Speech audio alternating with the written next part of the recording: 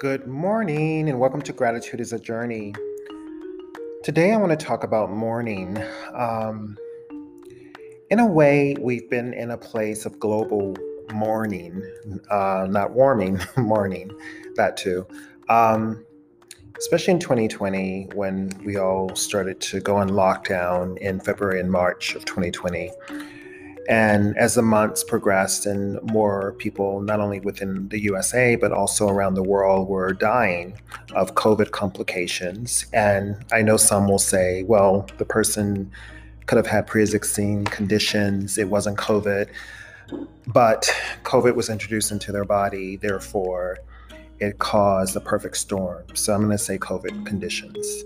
Um, and then from there, people losing jobs or having to work from home and teach their kids from home.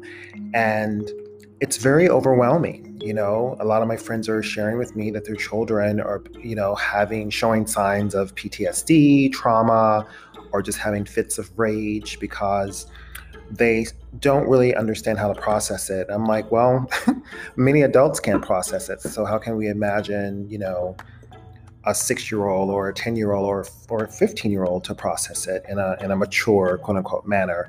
I don't think many adults are processing it in a very, you know, uh, proactive, positive manner. And it's hard. It's hard for all of us. No judgment. Let me be very clear.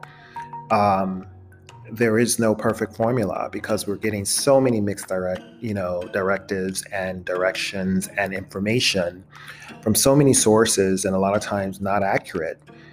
So in all of that, you know, there's a literal mourning of, family members. A friend of mine lost her father, and other friends have lost their lives, and other friends have lost, people within their family, et cetera, et cetera. And plus, there have been friends that have been sick with COVID. And it's real.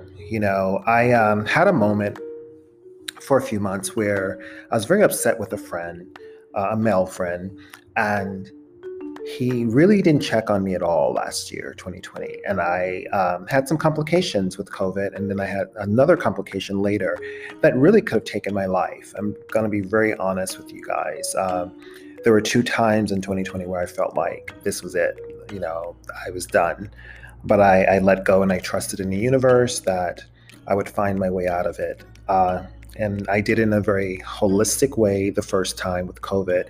But then the other issue, I actually had to go to the doctor, get medications to really work on it and improve my health. Today, I am feeling much better, and the issue I was dealing with is much better. It's normal, if you will. So that said, I had a lot to process and I wanted to share. I shared with some friends and some family, but I really wanted to share with him because I feel very close to him and I feel very connected to him psychically. But he really didn't check. Even when I told him that I wasn't doing well, it was like he didn't hear it. And it let me know that people handle health issues very differently and they handle mourning differently.